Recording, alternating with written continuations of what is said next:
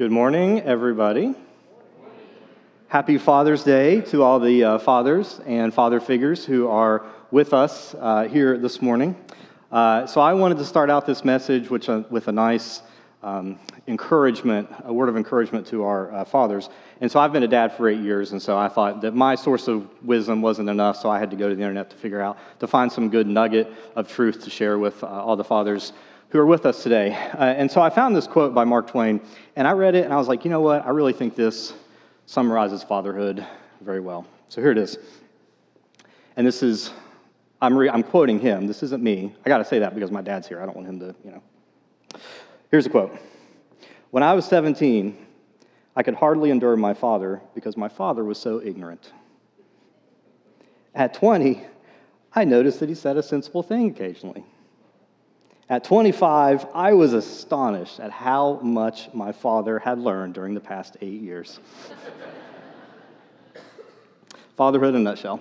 All right, so we are continuing our sermon series called Road Trip. We're in week 2 of that, and what we're doing with this sermon series is that, when you're on a road trip, a lot of times the best part of the trip isn't necessarily the destination you're going or the places that you see, but it's the conversations and it's the interactions that you have with people along your journey. And so with this sermon series, we are going on a road trip with Jesus. We're following him around as he's kind of going around town to town, and we're listening in to these conversations, these interactions that he had with folks who are just like us, and we're seeing how these conversations changed their lives. And when we look at these conversations, we also see that they can change our lives just as much today, just as much as the people back then that he interacted with. And so before I get any further, I want to pray for us.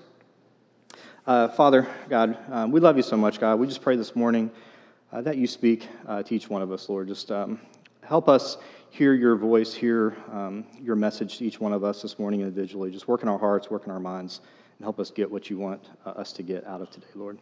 All these things in your Son's name. Amen. All right, so this morning we're going to be talking about doubt. And doubt is one of those things that maybe you have dealt with it at some point in your life. And so to figure out whether doubt is something that you struggle with or may struggle with, I actually found this test online that I think is very scientific. It seemed like the methodology is really, really good in this test.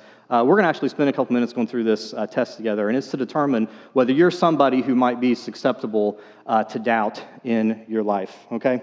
And so what we're going to do is you can get the pen out of the seat back in front of you. You can actually take notes on your sermon outline with this. And really, how well this test does is determined by how honest you are to these answers, okay? So here we go. Here's question number 1. Are you someone currently breathing? Question 2. If you are not currently breathing, at one point in the past, were you someone that breathed? If you answered yes to at least one of the questions above, then you are somebody who has probably dealt with doubt at some point in your life. If you answered yes to both questions above, you should probably go see a doctor. You might have a problem. But in all seriousness, doubt is something that we all struggle with. And that's going to be the baseline assumption that we're going to make throughout the rest of this message. It's going to be an honest conversation about doubt. And see, everyone has doubts. It may look differently from person to person, but I think that everybody has them. And so maybe you're here this morning and you don't consider yourself a follower of Jesus. And you may look at the stories and you may doubt whether God is real or whether Jesus is who he was. Maybe somebody drugged you here today. Maybe you think, hey, Jesus is worth investigating because his teachings are good, but I don't really buy the whole resurrection thing. I don't buy the whole Jesus the Son of God thing. And you may even be thinking, man, I wish I could just have the amount of faith that everybody else in this room has, so I could believe just like them. I just can't do it, but I wish that I could believe. And here's the truth. I'm going to let you in on a little secret, okay? And the secret is this, is that once you become a Christian, that doesn't change. That doesn't change. Your doubts may look differently than they did before, but even once you become a follower of Christ, you still have doubts. And because here's what happens a lot of times, is you become a Christian, and things are going great, and you're excited, and there's this newness, there's this freshness to it. You may have even decided to accept Jesus because you thought, this is going to change my life. Everything's going to be better from this point on. And then inevitably something happens, something like somebody you know and love gets sick. And then so you pray for that person. You pray that God heals them. You pray that they get better. And you pray and you pray and you pray, and they don't get better. They pass away. And you start to have doubts. Maybe it's a job situation or a financial situation and something you're really struggling with, and you go to God and you say, God, help me in this. Help me out of this problem, God. Help me, help me. And you pray and you pray and you pray, and you don't see the change that you're expecting to see. And so after a while, you start to doubt. Maybe you go to church and something that somebody in leadership says or does hurts you. And because of that hurt, you start to lose faith in God because you've lost faith in His followers, and you start to doubt. Or maybe you have a conversation with somebody who doesn't share the same faith beliefs that you do, and you're having this conversation with them, and they're saying things to you that point out some things with your faith, and you think, I've never thought about those things before, and you start to doubt. Maybe it's none of those things, but I think everybody, you know what it is in your heart that you struggle with that causes you to have doubt. And so there's an important question that comes out of this. And you think the question that comes to mind, you think this is the most important question, is doubt okay? And unfortunately, that's a really hard question to answer. Because here's the thing with doubt, is that on one hand, we know that doubt can be a barrier to your relationship with God. We know that doubt can cause you to be less than 100% committed to your faith and your relationship with God. God may be calling you to do something in your life, but you have the doubt and you don't trust Him, and so you don't do it. And so doubts can be a problem. But on the other hand, just as we said, doubt is something that everybody struggles with. And so the question is not, is doubt okay? That's the wrong question. The question and the tension that's created is, what do I do with my doubts? What do I do with my doubts when I have them? I know I'm going to have them. I know they're not a good thing, so what do I do with them? And so to answer that question, we're going to look at a story in the book of Mark. And so if you have your Bibles or your Bible app, you can go to Mark chapter 9. And we're going to look at this story. It's going to start in verse 14. And while you're going there, just a little bit of background. You're going to see some folks in this story called scribes, or maybe your translation said teachers of the law. And I just want to take a second to explain what this is, because you hear us a lot of times talk about the scribes and the Pharisees. We lump those together, scribes and Pharisees, and so we think it's like the same thing. It's the same person. And it's really not. And so the difference between the Pharisees and the scribes is a Pharisee was anybody who believed that following strict Jewish law was the best way to keep Judaism as a pure religion and to follow God. And so you could have common people who were Pharisees. You could have religious leaders who were Pharisees. You could have political leaders that were Pharisees. So being a Pharisee was almost like something like we would say today is like a political party, okay? Scribes were actually the teachers of the law, though. It was a position that they had. The scribe's job was to know the law inside and out so they could teach people what the law said. And they would write down the law, they would pass it on, they're the ones that would write the interpretations and traditions of what the law required. So it was a position of authority. And so what we get out of this is a scribe could be a Pharisee, but not all Pharisees were scribes. Does that make sense? Okay? And really none of that's like super important to understand what we're going to talk about today, but like for me personally, whenever I read these stories, like I really like learning about that stuff because it helps me better picture in my mind what's going on in these stories. And so we're going to jump in here, verse 14. So right before this, Jesus, Peter, James, and John went up on a mountain for something that we call the Transfiguration. It's when they saw Jesus in all of His glory. And meanwhile, while they were having this incredible mountaintop experience, the rest of the 9 disciples were down at the bottom of the hill. And this is where the story picks up, okay? So verse 14, Mark 9, verse 14. When they being Jesus, Peter, James, and John, when they came to the other disciples, they saw a large crowd around them, and the teachers of the law, or scribes, maybe your translation says, arguing with them. As soon as all the people saw Jesus, they were overwhelmed with wonder and ran to greet Him. What are you arguing with them about? he asked. And so we get this picture that I imagine that this was a pretty heated argument that was happening. You can imagine all these people gathering around to, what's this commotion about? So all these people start to gather around, and the disciples and the scribes are having this very heated argument back and forth. And so Jesus comes up and he says, hey guys, what are you arguing about? So verse 17, a man in the crowd answered, Teacher, I brought you my son, who is possessed by a spirit that has robbed him of speech. Whenever it seizes him, it throws him to the ground. He foams at the mouth, gnashing his teeth, and becomes rigid. I asked your disciples to drive out the spirit, but they could not. And so we get a clue here in terms of what we think the disciples and the scribes were arguing about. And so if you look back at Jewish tradition at this time, there was a very set procedure whenever a rabbi was conducting an exorcism. They had a very specific procedure that they followed. And step one of that procedure was always interviewing the unclean spirit with the sole purpose of finding out the spirit's name. Because they believed that you couldn't call a spirit out of somebody until you knew the unclean spirit's name. Okay? But the problem we see here is this spirit was mute. It didn't speak. And so the scribes would have said, and here's what we think happened. We're reading between the lines, but this is the argument that we think happened, is we think the Father brought his son to the disciples. The disciples tried to heal him, and they couldn't. And the scribes said, ha, we told you you can't do this because you don't know the unclean spirit's name. You can't heal this boy. And the disciples were probably saying, well, we know that, but a couple chapters ago, Jesus gave us authority over unclean spirits in his name. It doesn't matter the unclean spirit's name. We're calling him out in Jesus' name. And so they're having this argument back and forth, whether it's even possible to heal this boy.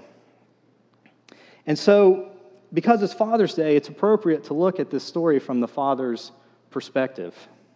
And if you're the dad here, and your son is struggling with this, like, what do you care about? Do you care about this debate that's happening? Like, do you even care? No, I could care less, guys. Somebody just heal my son. I don't care, right? And that's why I think it's interesting. Jesus says, what are you arguing about? And it's not the scribes and the disciples that say, well, hold on, Jesus, here's what's going on. The dad's like, I don't know, just help my son. That's all I care about here. So verse 19. You unbelieving generation, Jesus replied, how long shall I stay with you? How long should I put up with you? Bring the boy to me. Ouch. Harsh words, right? So the question here is, who is Jesus talking to? And there's some debate about who this is directed to. Some people think that it was directed towards the scribes. Some people think it was directed towards the disciples. Some people think it was directed to the crowd in general. But almost nobody thinks that it was directed at the Father because of what happens next. So verse 20. So they brought him. When the spirit saw Jesus, it immediately threw the boy into a convulsion. He fell to the ground and rolled around, foaming at the mouth. Jesus asked the boy's father, how long has he been like this? From childhood, he answered. He has often thrown him into the fire or water to kill him. But if you can do anything, take pity on us and help us. And that's really where I think that we are a lot of times. God, if you can heal this person, please heal them. God, if you can make my situation better, please help me. God, if you can fix this pain in my life, please help me. But you see, the fact that it's an if statement shows, an if statement at its core is a statement of doubt. In logic, we call these if-then statements. If X is true, then Y is true. But if X is not true, then Y is not true. So if statement at its core is a statement of doubt. But if you think about where the Father is coming from here, I mean, you think about what it would have been like to have his son go through these episodes. And it talks about how he threw him into the fire. Can you imagine pulling his son out of there and having the burn wounds that you have to heal? Or pulling his son out of the water and having to comfort him and having to be there for his son? I mean, do you blame the Father for coming to Jesus and saying, if you can do something, please help me? I mean, I don't, right? I don't, because I think we'd be doing the same thing. And here's the other reason. Because he was there. The Father came there. So that showed some level of faith.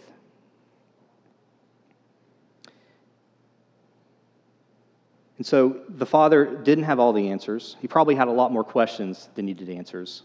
but he still brought his son to Jesus. Here's what happens next in verse 23. "If you can," said Jesus, "everything is possible for one who believes." Immediately the boy's father exclaimed, "I do believe. Help me overcome my unbelief." When Jesus saw that a crowd was running to the scene, he rebuked the impure spirit. "You deaf and mute spirit," he said, "I command you, come out of him and never enter him again." The spirit shrieked, convulsed him violently, and came out. The boy looked so much like a corpse that many said, "He's dead." But Jesus took him by the hand and lifted him to his feet, and he stood up. And so there's three types of doubt that we see in this story. The first doubt is in the scribes. Their doubt caused a denial that pushed them away from God. And so I asked when I started, is doubt okay? And here's why I said it's not an easy question. Because sometimes doubt comes into our lives, and it may be even something very small in your faith. But it forms a crack. And as we see every winter with our wonderful roads, that crack, if left untreated, even though it's something that's hard and solid as concrete, that little tiny crack, if left untreated, gets wider and wider and worse and wider and worse and wider, and it turns into a major problem. And so what this can look like in our faith is that we have a doubt about something, whether something hurt us. And so maybe you become a little less interested in coming to church. And so you start to fade away a little bit. You start to be a little less interested in having those conversations with your friends who are fellow believers. And you gradually lose this rhythm in your life of being encouraged by God's word, encouraged by other believers, and fed. And so gradually, over time, this little crack becomes worse, and you drift further and further and further away until maybe a year later, maybe 5 years later, you look back and you say, how in the world did I get here? I'm so far from where I once was because of this little crack that I didn't treat turned into this massive gap that's now impacting my life. And so if your doubts are causing you to deny God, then that's a problem. That's not a healthy form of doubt. And likewise, if your doubt is keeping you from your faith or from your church, that's a problem. That's not a healthy form of doubt. The scribes rejected who Jesus was, what he said he was, who he was, because they doubted him. And if we don't manage our doubts in a healthy way, we can do the same thing that the scribes did, and it can make us reject Jesus. Second, in the disciples, doubt caused defeat that threatened their calling. And this is one that I think is really dangerous for those of us in the church, because the Bible talks about the danger of lukewarm Christians. And so here's what this looks like a lot of times. As you come to church, you hear the stories, you believe in God, you believe in Jesus, you believe all these things, you believe right up to the point where you have to actually take a step in faith to do something that God is calling you to do. And you look at that big step and you say, I don't know. God, I don't know if I trust you. And so you don't take the step. So God may be calling you to something great, to something big, or something small, whatever God is calling you to do. Your doubts can be the thing that holds you back from taking that next awesome step that God has planned in your life. So finally, in the dad, doubt caused a desire that brought him closer to God. I believe, God, help my unbelief. It is such a powerful prayer. Because you know what is at the core of that statement? Is honesty. Jesus said, after he said that, Jesus said, if? Question mark. And the dad could have said, oh, no, Jesus. That's not what I meant. Jesus, I believe you. I trust you. I believe that you can do all these things. He could have lied to him and said, no, I misspoke. I'm sorry, Jesus. But he didn't. He shared with Jesus exactly where his heart was. He was there. He had faith that Jesus could do this, but he also had some doubts that I don't know if this is possible. He shared exactly where his heart was. And by sharing his doubt with Jesus, he showed his desire to believe in him, and Jesus did exactly what he wanted him to. And see, here's the thing, is that real relationships demand honest moments. Do you feel like you can be honest with God? When was the last time you told God exactly how you felt? When was the last time you told God you were angry at him?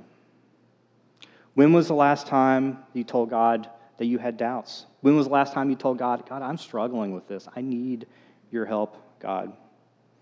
When was the last time you were mad at some injustice that you saw and you thought, God, this is so unfair. How could this be? How could this be, God? This hurts me so much, God. How can this be? It's a very different prayer from the prayer that a lot of times we do. God, thank you for this day. Thank you for the beautiful weather. Thank you for my family, my house, my food. Help keep me safe. Amen. That's the prayer we like to say, right? Sometimes, maybe it's time for an honest conversation with God, an honest prayer. So here's the application for us today.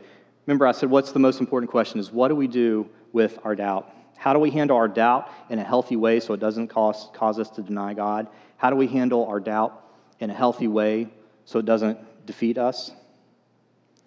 When it comes to our doubt, honest to God, just blank. What? Just believe? Just have faith? Just stop doubting. Does that do anything? If somebody's having doubts, and you say, just stop doubting. Do you think that's going to cause any difference in their life? That doesn't do anything, right?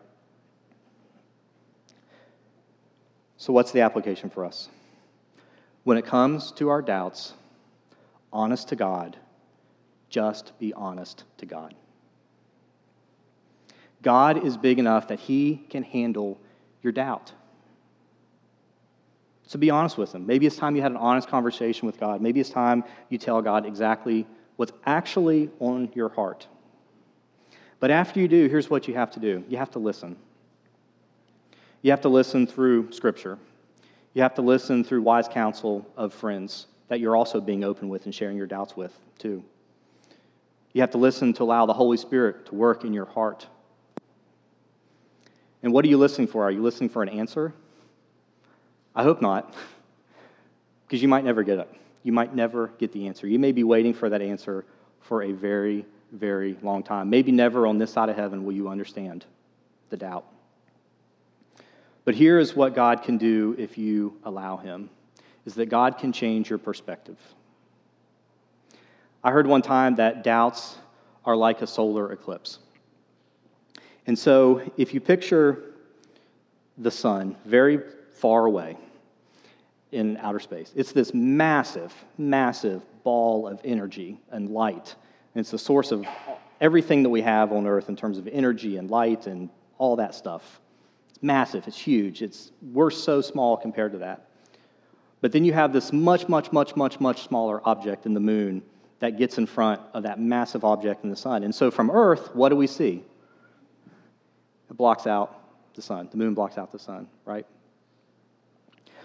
But when you change your perspective and you see the scale of what these objects really look like, you see that the moon is can you even see that? It's like a little tiny speck, and the sun's so big. And that's what happens with our doubts. And that's not to minimize this. That's not to say your doubts are not a problem. That's not to say your doubts are small or insignificant. But the point is here, no matter how big your doubts are, God is bigger. God is bigger than your doubts. And so when you change your perspective, it can help change how you see things. God may not give you the answers to your doubts, but he can help change how you see them. He can change your perspective. And by changing the perspective, you might see them in a different light. It might look something like this: God, I don't understand this. Whatever the situation is, God, this hurts me. God, I don't understand why this is happening. I don't understand the injustice to this. It just seems so unfair, God. But God, I trust that you love me. I trust that you care for me. I trust that you are good. God, while I'm struggling with this, help me not lose sight of who you are. God, help me not lose sight of who I am to you.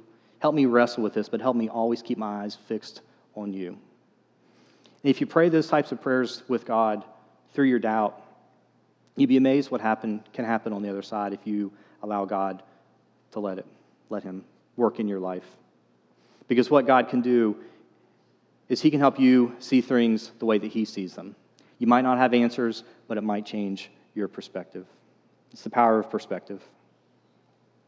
And so if you do that, your doubts can go from being something that harms your relationship with God. Your doubts can go from something that is a barrier to your relationship with God. Your doubts can go from something that causes you to deny God. Your doubts can go from something that causes you to be defeated and not take steps in your faith. If you do these things, your doubts can go from that to your doubts can become the catalyst for having an honest and real relationship with God, maybe for the first time ever. Your doubts can do that. Your doubts can be that bridge to have that honest relationship. I don't know what those doubts are in your life. I don't know. They look different from every person. I don't know your story. I don't know where you've come from. But I would really encourage you this week to spend time with God, talking to him about your doubts, being honest with your doubts. Don't hold anything back. Tell him where your heart is, and then ask him to work on those doubts with you. It's going to be a process. You may pray, that's not going to be something you pray for 5 minutes and then it's all fixed. It may be something you have to pray about for months, weeks, however long. But if you keep being persistent in that prayer, I do believe that God can change your perspective and can help you at least address the doubts in your life. But the first step, no matter what you do, the first step is this. Honest to God, just be honest to God. Let's pray. Father, we look at the world we live in and we see so many things that we struggle with and that we have questions about, God. And sometimes those things can get in the way of our relationship with you, Lord. And we pray this morning, God, that we can just help see things the way that you see things, God. We can help know that while we struggle with these things, God, we don't lose sight of who you are, Lord. We know that you're good. We know that you love us. Even in all those things that happen that we don't understand, God, help us hold on to those things, Lord. And I pray specifically this week, God, that you can work on our hearts and allow us to be honest with you and have these conversations with you throughout this week, Lord. That maybe this is the first time in our lives that we've been able to have those honest conversations with you, God. I just pray that you work in us and allow us to have those conversations with you, Lord. God, we love you so much. We know you're bigger than anything that we deal with, Lord, and we trust in that this morning. All these things in your Son's name. Amen. All right, that's our time together. Happy Father's Day. We'll see y'all next week. Thanks.